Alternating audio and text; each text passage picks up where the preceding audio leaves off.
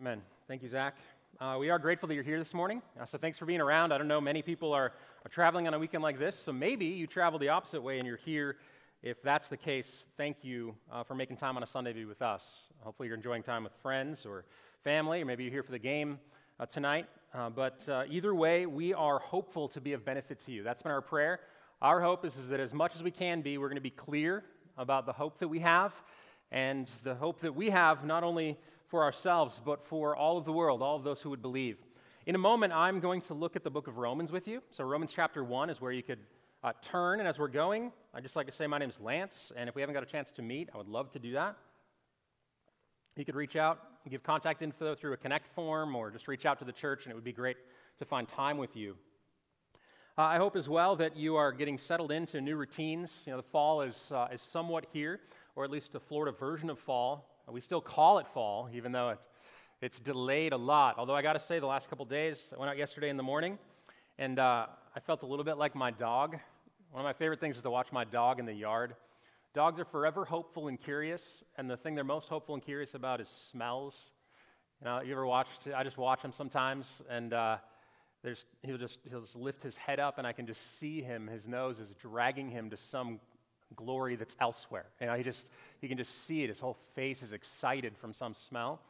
And yesterday in the morning when I walked out, I don't know if you have this yet, but I thought, fall is somewhere. Like, it's out there. There's cooler weather. It might get below 70 sometime in the near years or months or something. But I felt like that. My heart and my mind were filled with a little bit of optimism that we're going to enjoy all of the fruits of Florida weather soon. And that may sound negative. I mean, it's you know, the summer's great too. You can do things. That's not insincere, I promise. Romans chapter 1 is where we're at. Romans chapter 1. We have taken a couple of weeks to introduce the book of Romans and then consider what it has for us. And this morning what I'm going to do is I'm going to read verses 8 through 17. Romans chapter 1, verses 8 through 17. And in a lot of ways, this is getting down into the specifics of two things. The specifics of why the letter was written, what is the motivation of the Apostle Paul in writing it. And I think that we're going to make some jumps or some leaps, some applications from his specifics of why he's writing this to generally how he views mission. And then second, we're going to get the first, and I think an overriding statement, one that really ends up casting itself forward across the entirety of the book, 16 and 17, which is a first look at the way the gospel will be used in Paul's life and in the life of the church. So the first thing we're going to consider as we read 8 through 17 and to be watching for is what I might call motivations or marks of mission. So marks of a mission, that's a big category, a heading. And then next we're going to look at means, the means of mission. So what is Paul going to use and how is the gospel going to function? So I want us to be thinking about those two big headings of categories as we read. I'd love for you to follow along. I'm going to start in the 8th verse and then stop at 17. This is Romans chapter 1. First, I thank my God through Jesus Christ for all of you, because your faith is proclaimed in all the world. For God is my witness, whom I serve with my spirit in the gospel of his Son, that without ceasing I mention you always in my prayers, asking that somehow by God's will I may now at last succeed in coming to you. For I long to see you, that I may impart to you some spiritual gift to strengthen you. That is, that we may be mutually encouraged by each other's faith, both yours and mine. I do not want you to be unaware, brothers, that I have often intended to come to you, but thus far have been prevented, in order that I may reap some harvest among you as well as among the rest of the Gentiles. I am under obligation both to Greeks and to barbarians, both to the wise and to the foolish. So I am eager to preach the gospel to you also who are in Rome. For I am not ashamed of the gospel, for it is the power of God for salvation to everyone who believes, to the Jew first and also to the Greek. For in it the righteousness of God is revealed from faith for faith. As it is written, the righteous shall live by faith. It's a customary thing at this moment for us to pause and to pray to bow our heads in humility, to realize that we're not spiritual enough, impressive enough, smart enough to take all that we need from Scripture, but we are hopefully smart enough to humble ourselves before God, who's promised to love us well through Scripture.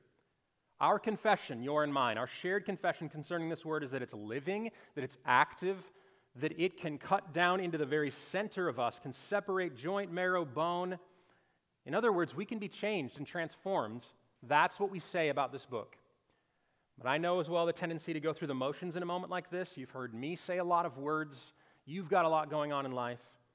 And so I want to pause and pray, and I wonder if you wouldn't pray with me, that we would have hearts that were positioned correctly, that the Spirit of God would be kind in a way that only He can be, and that we would learn together and really benefit from this passage. So let's pray.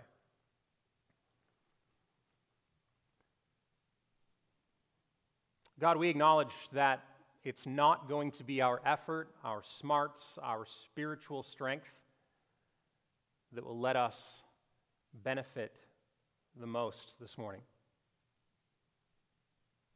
In fact, we are often dull to spiritual things. We don't listen as closely or clearly to you as we ought. Many of us, God, seem to be hell-bent on learning the hard way, nearly every lesson. We are sometimes stubborn and obtuse, willfully.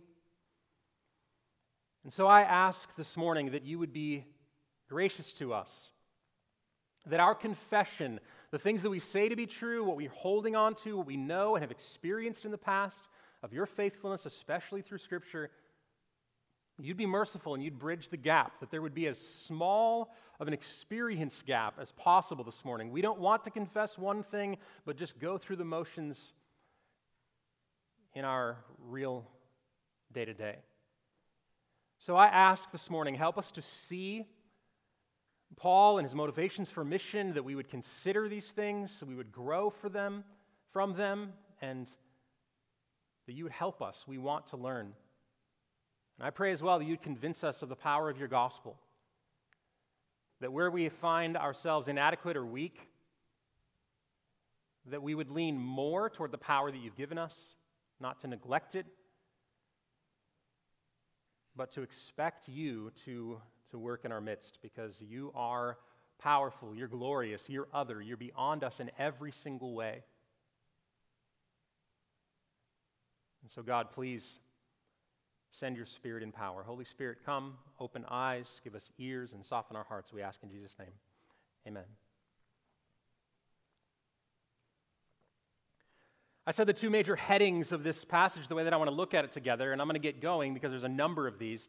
Two major headings. First one I would just call motivations of mission or marks of mission, because that's what Paul has. In his mind, he has a focus. He is dead set on getting to Rome, and so he's writing them ahead of time. And he's stirring, he's been cultivating his heart about this hope that he has in the future of being beneficial and helpful. So this idea, this concept of mission, we're going to see and look at a list of some marks, some motivations that he's revealing to the Romans as he's writing to them. And then after that, we're going to look at what he seems to understand and hopefully is attempting to show the Romans and get them to understand, is that there are means to mission. In other words, for the mission to be accomplished, there are certain things that will work and other things that won't. So first, let's look at the marks of mission or motivations. It's not a small thing in verse 8 that Paul says, "First, I thank my God through Jesus Christ for all of you." He has reasons to thank God, he says, because their faith has been proclaimed in all of the world. And I would say that it is not a throwaway line to realize that for Paul, one of the motivating factors for him in mission, the thing that keeps him going, is to stop and remember to be thankful.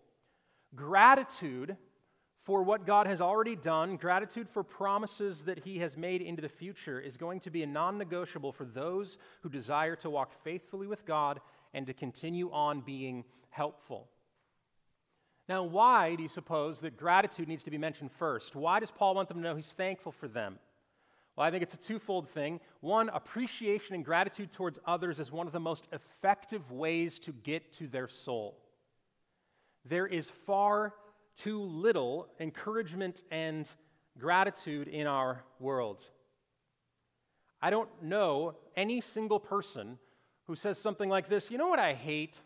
I hate when people take time out of their day to really recognize me and what I've done and to tell me they're grateful. Oh, that just gets me.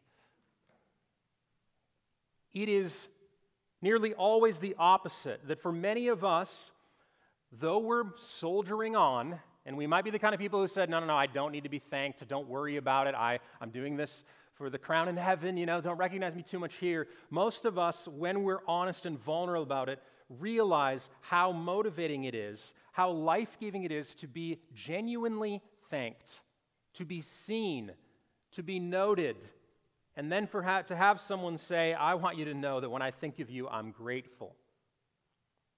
One of the marks of mission has to be at the beginning and the outset, gratitude, because it is one of the quickest and best paths to a person's soul.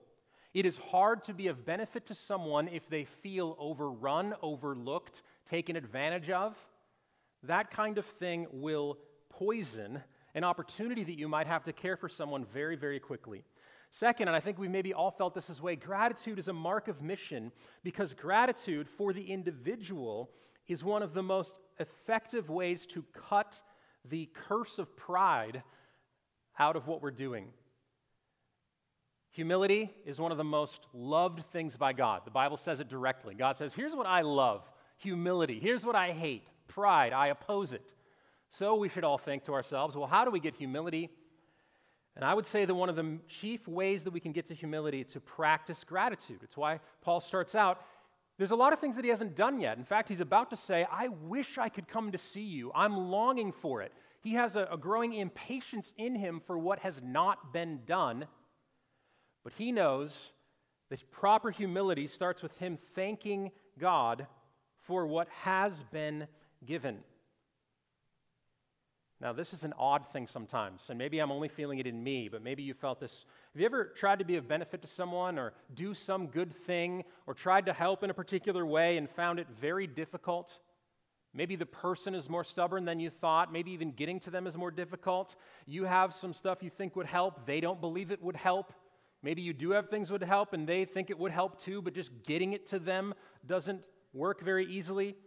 Have you ever been in a position where you feel very off-put, very put out, I would say, at the moment that you're trying to help someone, such that you're actually kind of a mean person in the moment that you're helping?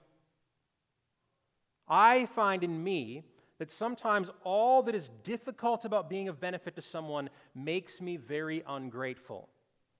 I can complain very easily about the situations that God has placed me in to serve.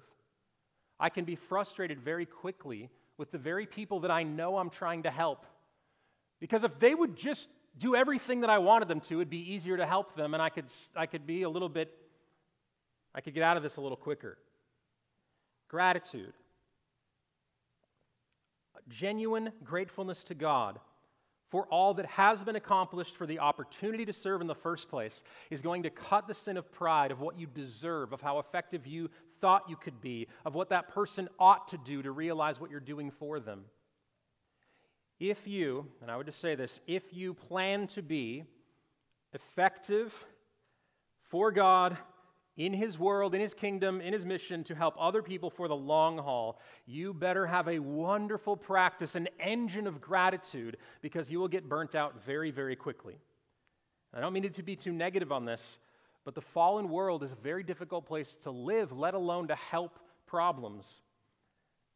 And a lot of ministers, a lot of people who are helpful harbor a very hidden cynicism, a sadness, an annoyance, a concern that they can't believe that they have to keep doing this for these people.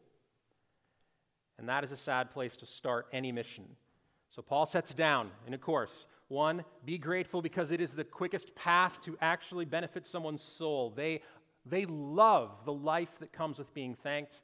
And then second, I think Paul probably knows that he's got to start with thankfulness, or he may fall prey to a kind of pride that cuts off his mission life.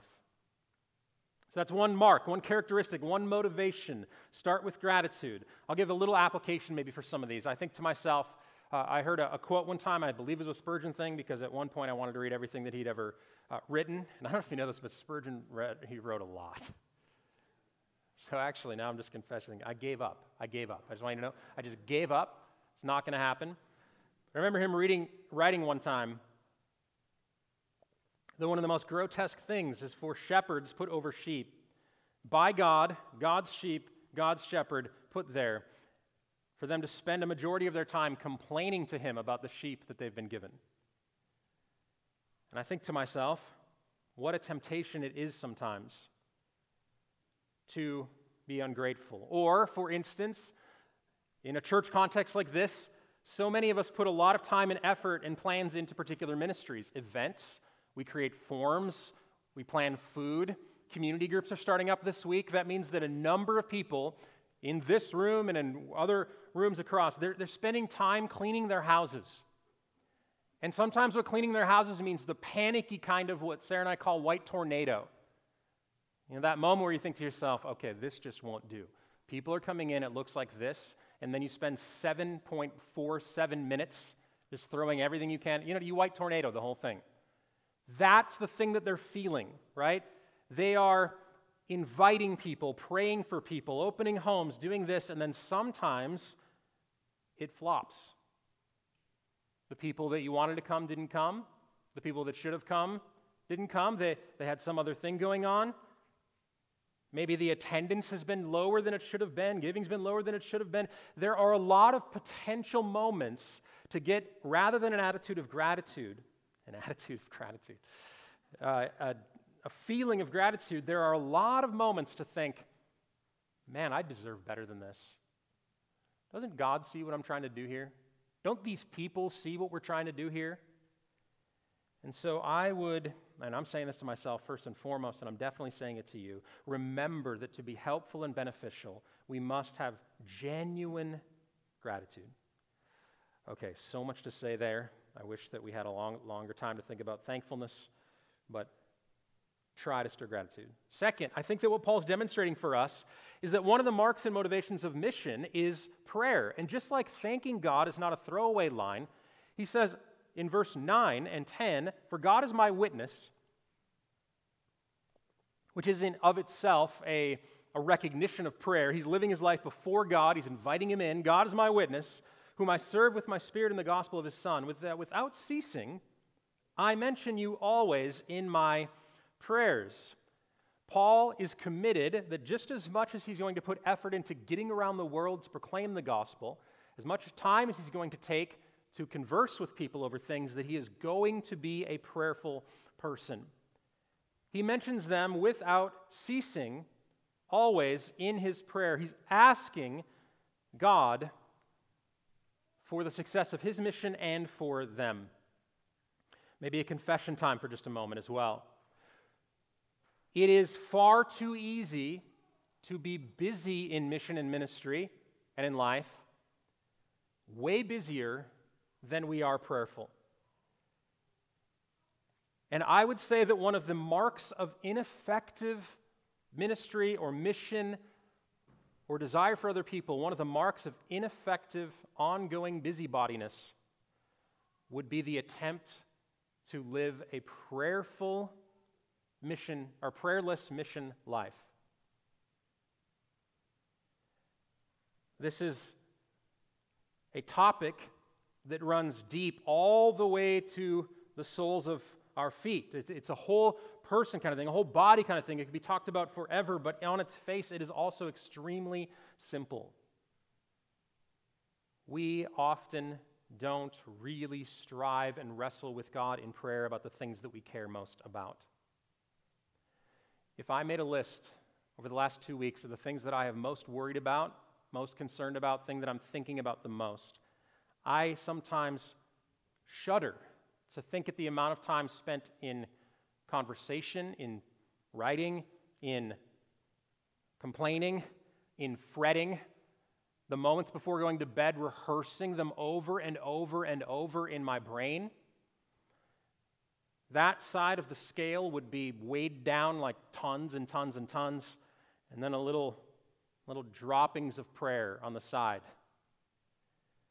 And one of the things I believe that is a call from Paul's life, certainly from the life of Jesus, who had a very important mission. Jesus had a very important mission in the world, It was so important, and he had so much to do in a shortened life, only 3 years of ministry, that he had to spend many times whole evenings away from his disciples in prayer to his Father. To be prayerful about what we hope to accomplish is not a throwaway thing, and it needs to be a commitment that we make. In the same way that one of the ways that we get to someone's soul is by thanking them, noticing them, being grateful for who they are and what they've done, there is no substitute. If you want to be of benefit to someone, there is no substitute than bringing them before God in prayer. To make a habit of saying to someone, "Can I stop and pray with you? Can we pray about that right now?" To follow through on the moments when you say to someone, "I'll be praying for that. I'm praying for that." For us to believe that prayer works and that it is an engine and a motivation, a mark of someone who is effective in mission, needs to be a non-negotiable. I heard someone say one time that for many people, the most devastating reality of why we don't pray is that we think we can do it. We don't pray because we think we can do it. We've never gotten rid of the little toddler thing in us that rises up and slaps daddy's hand away, says, I do it. I'm building the tower. I got this. All of us believe that in our own strength, in our own efforts, if we just fret about it long enough, complain about it long enough, get another book idea, that we would eventually break through. And I think it's tempting sometimes. Maybe this sounds judgmental. I don't know. Maybe you cracked the code for praying. Have you cracked it? Are you just killing it? I don't want to be judgmental here. Maybe you've cracked the code. I'm telling you that I haven't. And so often I need a reorienting back, a reminder, a slap across my mug to say, hey, you talk about this a lot. Are you praying about this? And then to see if God might answer prayer. So, 2 marks so far. I know I'm trying to rush through these, but 2 marks so far. Or actually, I should be rushing through these. Maybe you're saying to yourself, no, you're taking quite a while. I want to get through these. 2 marks already, 2 motivations for mission, gratitude and prayerfulness. You want someone on your team, someone who might be effective, someone who can make a little difference spiritually? Look for people who are grateful and look for people who are prayerful. The next one, I think, is one of my favorite things concerning the Apostle Paul, because the Apostle Paul is clearly entrepreneurial. He is a leader. He is someone who is bold in many instances. And what he is often given short shrift on is the deep personal nature of his mission. He says to them in verse 11, and really it starts in the way that he is grateful for them and prays for them, what Paul envisions, his desire for this relationship with the people in Rome, is that he wants to know them personally. He says, I long to see you. I want to succeed in coming to you. I want to sit across the table. Paul was not interested in merely correcting. He didn't want to info dump as a professor. He didn't want them to feel or to stay at arm's length, but he knew full well that one of the best ways to impact anyone is to know them. Not only to know them, but for you to make yourself known to them. There is a reciprocal vulnerability that's built into Paul's ministry here, that he admits from the outset, in order to be of benefit and to make any progress in the mission that I desire among you, I need to know you, and I want to know you. More than that, you need to know me, and I want you to know me.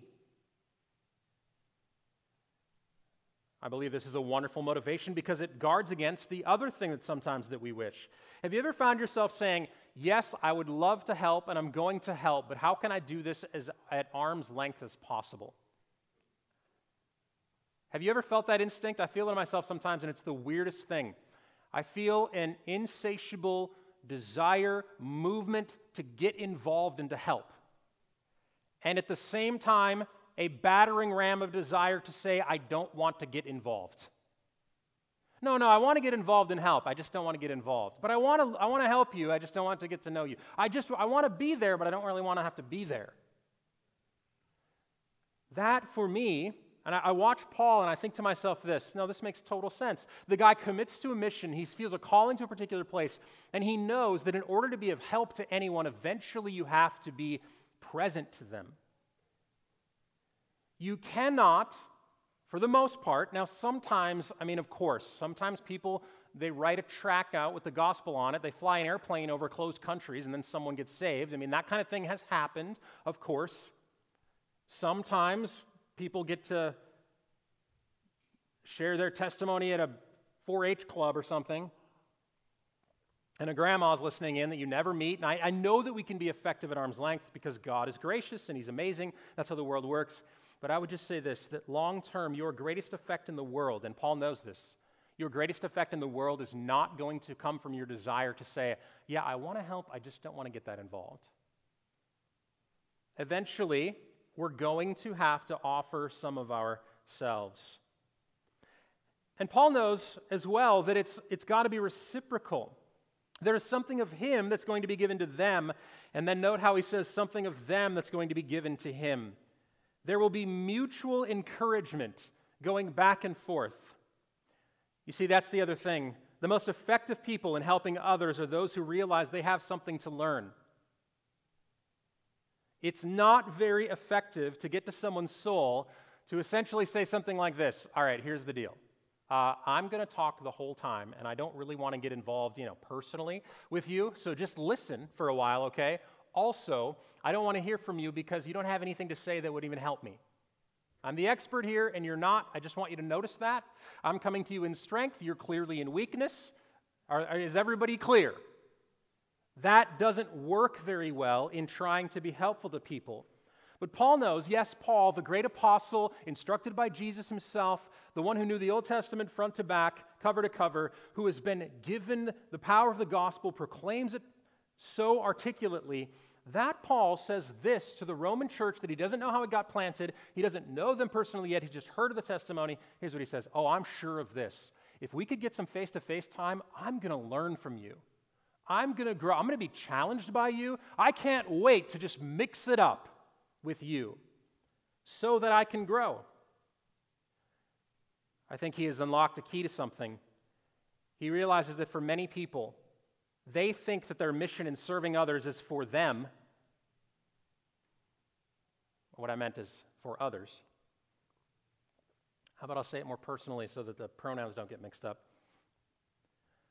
I think sometimes that I'm helping others for them. And I wonder if God doesn't oftentimes think this: no, Lance, you're helping them for you.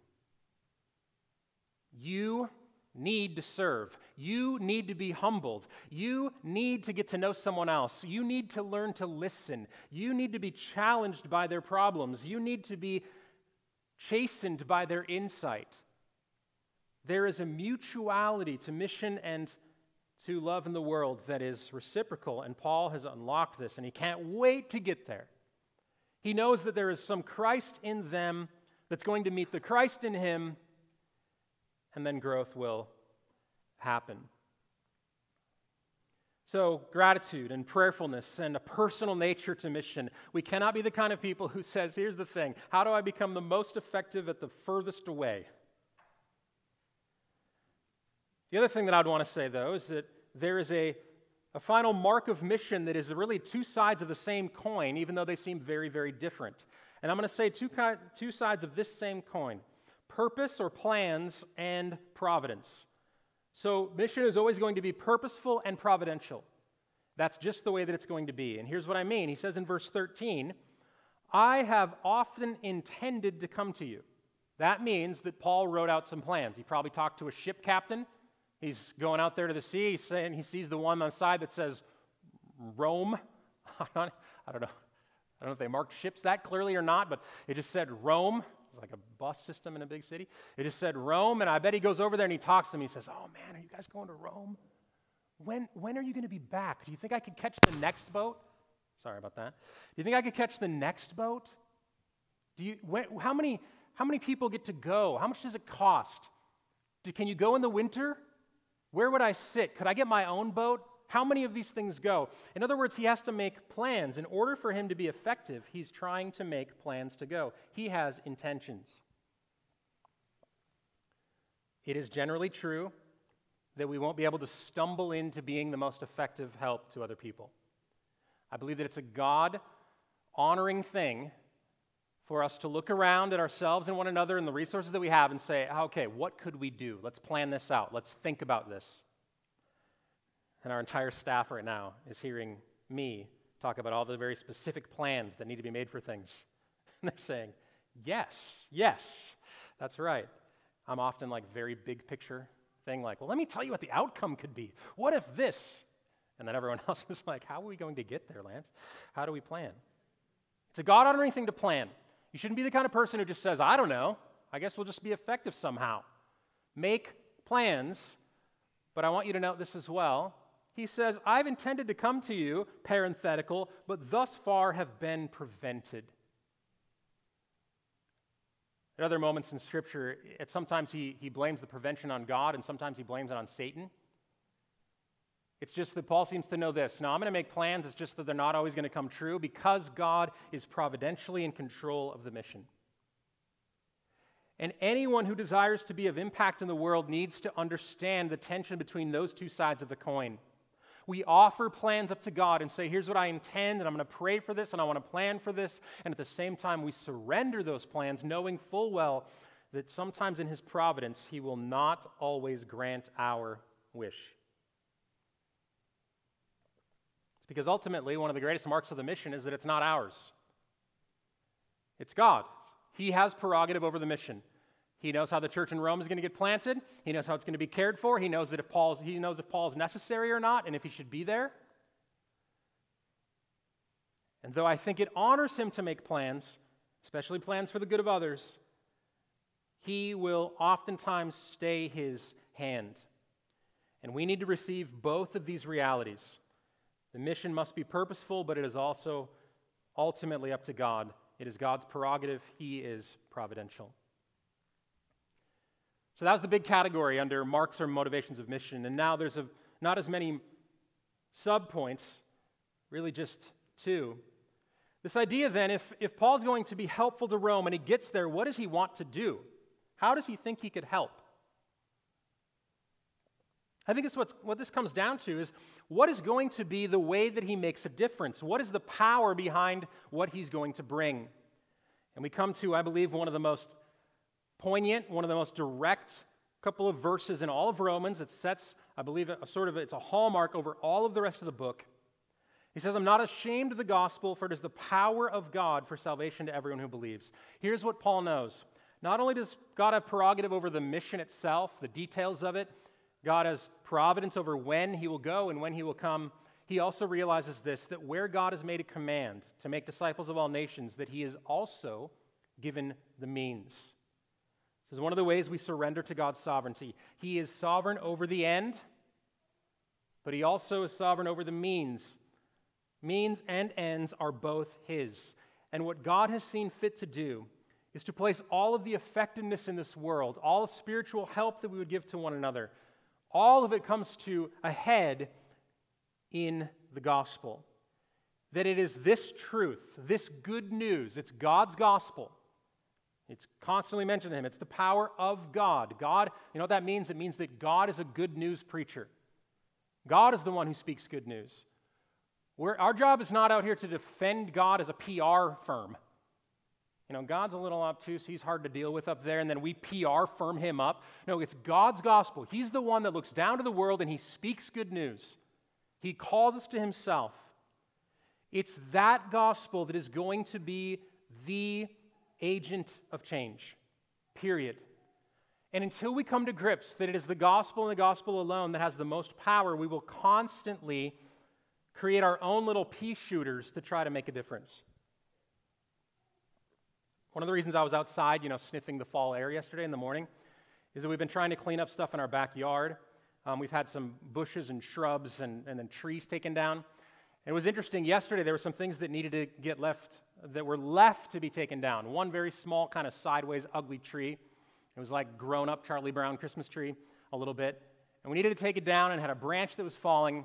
And so I thought, well, I can do this. All the hard stuff's been done. I can do this. And I marched into the garage and I pulled out the electric chainsaw that I bought when I first moved here in 2013. It's a rebranded Fisher-Price chainsaw, I think. You know how in China they just switch the labels? I'm not sure, but I think it's that. And over the next 3 to 4 hours, I noted something. I noted how difficult it was for me to get through the smallest little trunks of trees. I basically was like having to butter knife the thing through, even though it's electric and it goes like a chainsaw kind of. You know what I felt the lack of? I felt the lack of power. Especially having watched a few weeks ago, we had trees taken down in our yard. Have you ever watched professional tree crews take down trees? They're unbelievable. They have cranes that can lift buildings, essentially. They have chainsaws that just whip through things. Sometimes they have whole machines that on the end of them, the whole end of the front of the tractor is a saw. Like it's like something out of a nightmare. They're just chasing you. It's this huge saw. And I could stand in my backyard and I'm just watching in about 12 minutes, guys climb tree, huge crane come over, chainsaws whip through the bottom of it, and then they just pick this whole massive 40-foot pine tree, just gets lifted up and dropped over on the road like it was nothing. They had power. Yesterday, I spent hours butter knifing through the tiniest little things you've ever seen. And often yesterday I thought to myself, I wonder if sometimes I do ministry like this. I wonder if sometimes I neglect or I don't have or I forget what real power is. And I'm trying to go take out of the store of my own ideas and my own hype train or my own cultural engagement or whatever it would be, some other thing that might affect the problem. And Romans comes to us in chapter 1 and tells us, and remember, there is great power. You guys have probably heard this by now, but this word here is the same word we get from dynamite. The dynamite of God for salvation is the gospel. If we hope to, this is what this means. It means that if we hope to make a difference in the world, then we will remember and try to leverage as much as we possibly can the most powerful thing in our arsenal. That is the good news that God is redeeming the world, reconciling it to himself through the person of Jesus Christ. That there is hope for sinners. That God has somehow found a way to both be just and the justifier of the ungodly. That all of us who deserve punishment and wrath for sin, who one day, whether we believed in him or not, will stand before a just God, that there is hope for people like that. That good news that God has never, ever, ever given up, that he has relentlessly pursued, that he initiated again and again and again, that he spoke through the prophets and gave the law and made the promises and bound himself by covenants and then sent himself in the person of his Son and then lived a perfect life and then subjected himself to the point of death. That same God who loved us that much has spoken hope into the world, and that it is power. And if we can leverage that power as much as we possibly can, there's no other way to be more effective. Sometimes when we get impatient, or when we've made plans and we've intended to do something and it's not happening, how often we think to ourselves, well, is there any more power around here? Yeah, the gospel, that's totally fine. But what if we did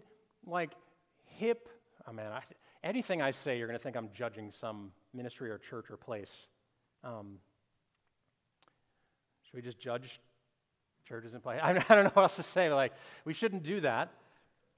But the point is, me being pithy or witty or harsh or bold or offensive or cool or hip or smoke machines or lightning axe shows or prosperity promising or whatever substitute you might want for telling people, no, here's the thing, you're way worse than you thought.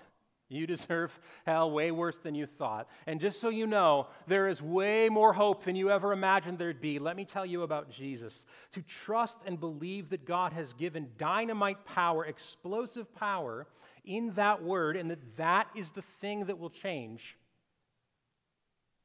That must be the mark of who we are.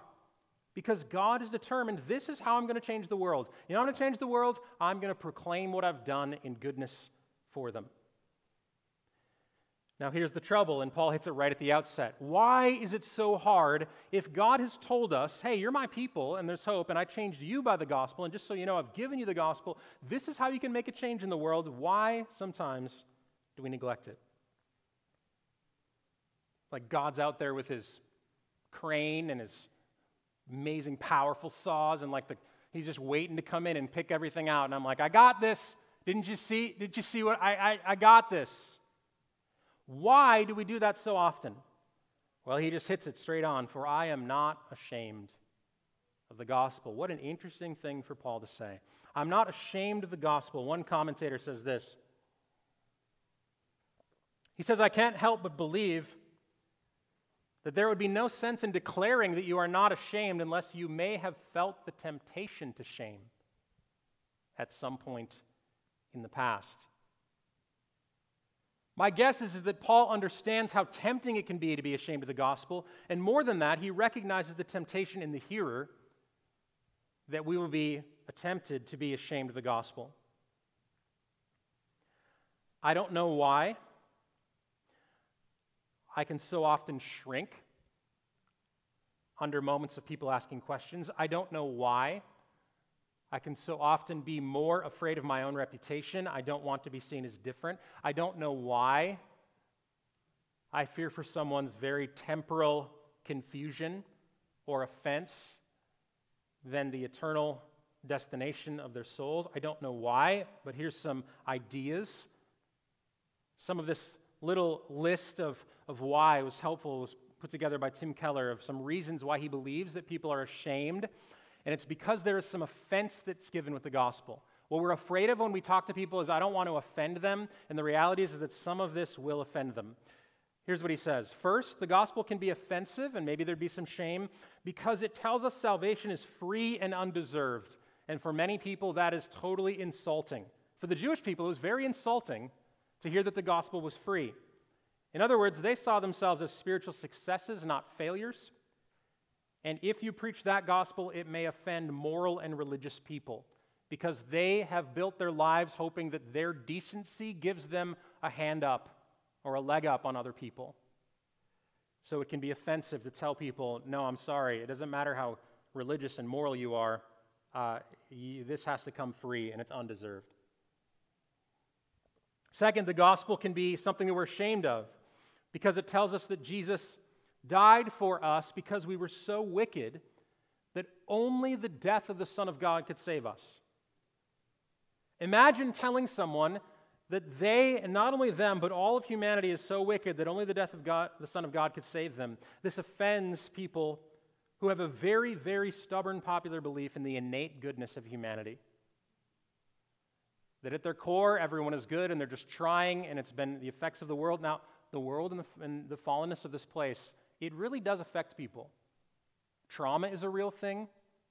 The ongoing effects of abuse is a real thing. We're not discounting that. But there is a notion, a philosophy, a cultural philosophy that says ultimately the only thing wrong with people is all of the bad stuff that happened to them that wasn't their fault, and that innately everyone is good. And the gospel comes in and says, no, I'm sorry, here's the deal. By nature, everyone is sinful and wicked, and it's only the grace of God that you're not even as bad as you could be. And that is offensive to say. Third, the gospel is offensive by insisting that the only way to God is through Jesus.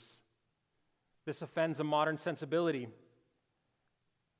that all ways are fine, and that any nice person, any well-meaning person can find God in their own way, and that we shouldn't judge people for this.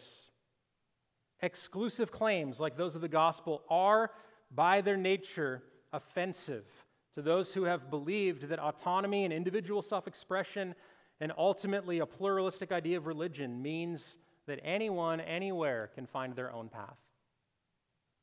This feels closed, and that is difficult to tell people.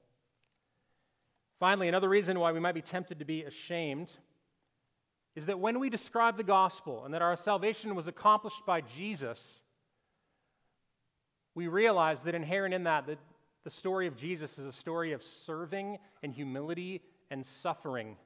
And that the way that Jesus, who we're called to follow, has accomplished these things is that he gives up his life. And this offends a lot of people who want salvation to be a coronation of themselves rather than a complete death to themselves. And I might as well stop saying themselves. This can be offensive to me, who wants my life to be a coronation of my successes.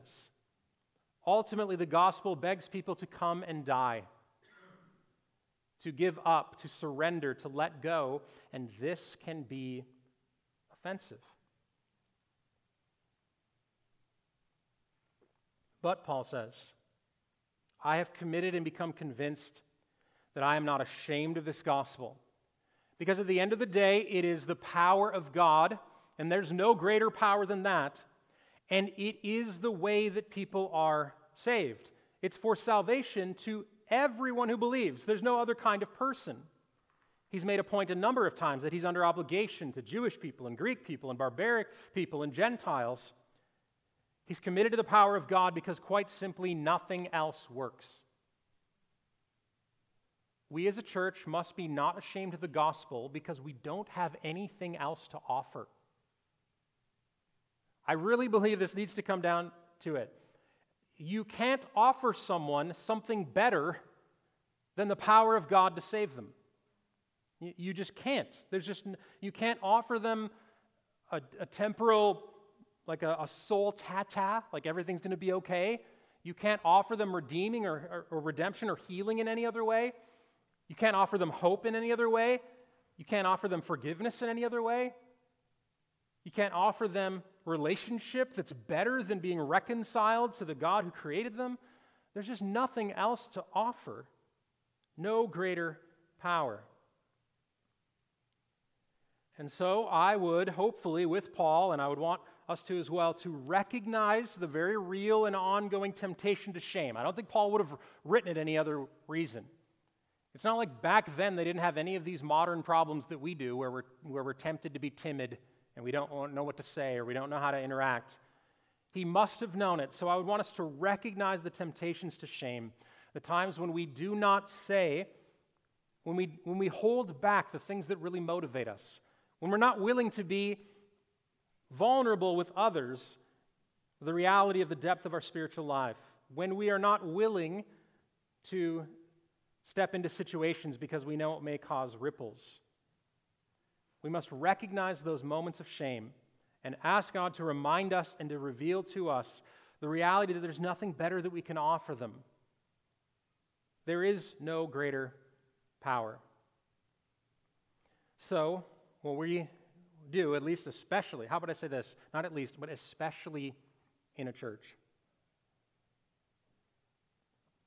We must be unashamed and committed to proclaiming in every possible way that we can. And he uses the word preach here. I want you to note that. He has a personal relationship with them, but he says in verse 15, I want to come to preach the gospel to you. Preaching is not just instructing. It's like it's passion plus instruction smashed together. There's that idea.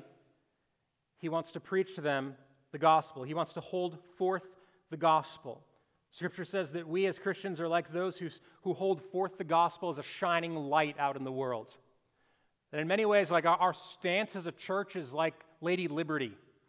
We've got one thing that's powerful, one thing that's effective, and anyone who comes in, we're standing there like this. It means that we organize our prayers and our songs, that we rehearse the Lord's Supper together as often as we can. We talk about the gospel. We describe the testimony of our own lives and the way that we've been impacted by the gospel. We pray the gospel. We serve in the spirit of the gospel. The good news of Jesus needs to take shape in everything that we do. Now, I want to say this unless you're hearing something wrong. Not being ashamed of and preaching the gospel doesn't mean that we only preach simple or shallow things. It doesn't mean that we try to dumb everything down to the lowest level possible. In fact, this truth, the reality that God is redeeming all of creation through Jesus Christ, that truth is so expansive and so deep that when we commit to that gospel, it will impact everyone, everywhere, every thought will be taken captive to Christ, every sin will be brought to light in Him, every motive of every person's heart, every person we encounter will be changed in the way that we interact with them through the light of the gospel. Our experience of our own lives and suffering will be changed by the gospel. The way we encounter and think about sickness will be changed. Our receiving of things and our experience of prosperity will be changed by our understanding of the gospel. Death itself and grief will be changed and upended. And eventually what we begin to see is, wow, is there anything else in all of the world that touches so much of life? The answer is no. We focus not simply on the gospel, but singularly on the gospel. And by proclaiming the redemption of God through the gift of His Son, we will touch all aspects of life. It'll change the way we serve the vulnerable and the poor. It'll change the way that we care for and speak to those who are self-righteous and morally upright. It'll change how humble we are, grateful we are, prayerful we are. I mean, I can't think of a thing that's not impacted. Jesus came and He said the whole cosmos, the whole world is going to be impacted by me. One day I'm going to reign everything. And I'm having a hard time finding a molecule or two that's not impacted by this reality. So ultimately, God is providentially in control of the marks of mission. He's given us the power, which means He's in control of the means of the mission. And our hope and our prayer is that we would not hide. And it comes down to kids' songs sometimes. We have the light of the world, and we don't want to hide it under bushel. We want to set it forth with as much clarity as we can, knowing that if we ever desire to make a difference, it must be through this. Let's pray. God, thank you for this gospel. It's what's changed us. The reality of Jesus and what He's done for us. We don't have hope outside of this. I pray that when we're tempted to trust in other things, our own reasoning, our moral goodness, our planning, our scheming, our programs, I pray that you would bring us back again and again and again. You have given us great power. I pray that we wouldn't be ashamed of it. God, I confess to you times when I have shrunk back. I have been too careful. I have been self-preserving. I've not wanted to get too invested. Forgive me. And God, as a people, I pray that you would make us so alive to, so in love with what you've done for us in Christ, that we would not be ashamed of it. Help our singing, our praying, our serving, all of it, to singularly point to the power of God for salvation in the gospel. We ask that in Jesus' name. Amen.